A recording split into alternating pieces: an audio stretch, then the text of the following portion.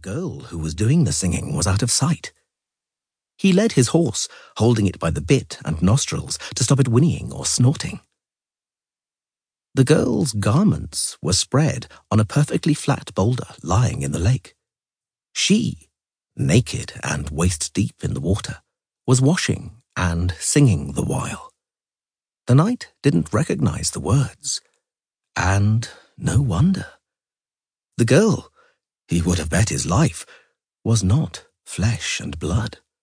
That was evident from her slim figure, the strange colour of her hair and her voice.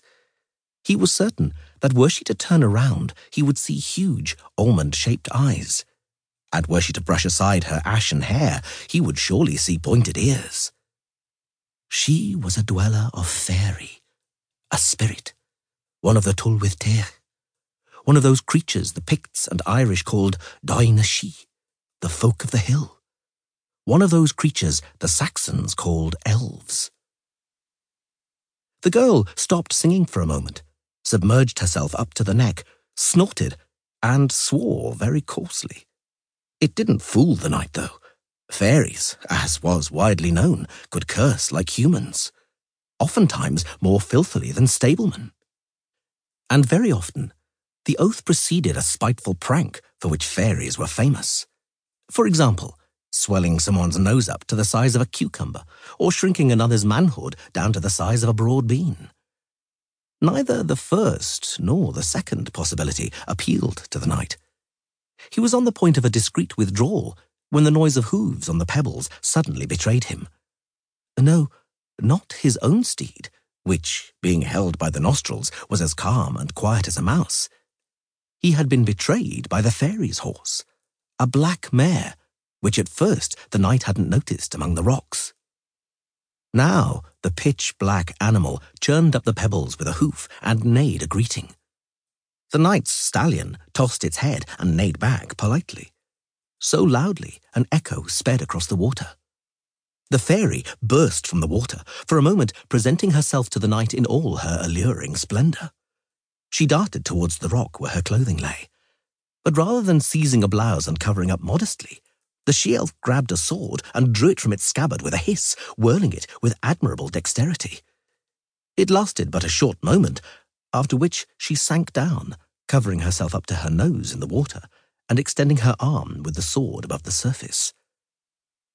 The knight shook off his stupefaction, released the reins, and genuflected, kneeling on the wet sand, for he realized at once who was before him. "Hail," he mumbled, holding out his hands. "Great is the honour for me. Great is the accolade, O Lady of the Lake. I shall accept the sword. Could you get up from your knees and turn away?" The fairy stuck her mouth above the water. "Perhaps you'd stop staring and let me get dressed?" He obeyed. He heard her splash out of the water, rustle her clothes, and swear softly as she pulled them over her wet body. He examined the black mare, its coat as smooth and lustrous as moleskin. It was certainly a horse of noble blood, certainly enchanted, and undoubtedly also a dweller of fairy, like its owner. "You may turn around, Lady of the Lake, and introduce yourself. I am Galahad of Caer Benitz, a knight of King Arthur, the Lord of Camelot, the ruler of the Summerland and also of Dumnonia, Divenant, Powys, Divid, and Temeria," she interrupted. "Redania, Rivier, Aedirn, Nilfgaard? Do those names mean anything to you?" "No, I've never heard them." She shrugged. Apart from her sword, she was holding her boots and her blouse, washed and wrung out. "I thought so. What day of the year is it today?" "It is," he opened his mouth, utterly astonished, "the second full moon of the Beltana, Lady—" "Ciri," she said dully, wriggling her shoulders to allow her garments to lie better on her drying skin. She spoke strangely. Her eyes were large and green. She involuntarily brushed her wet hair aside, and the knight gasped unwittingly. Not just because her ear was normal, human, and in no way elven. Her cheek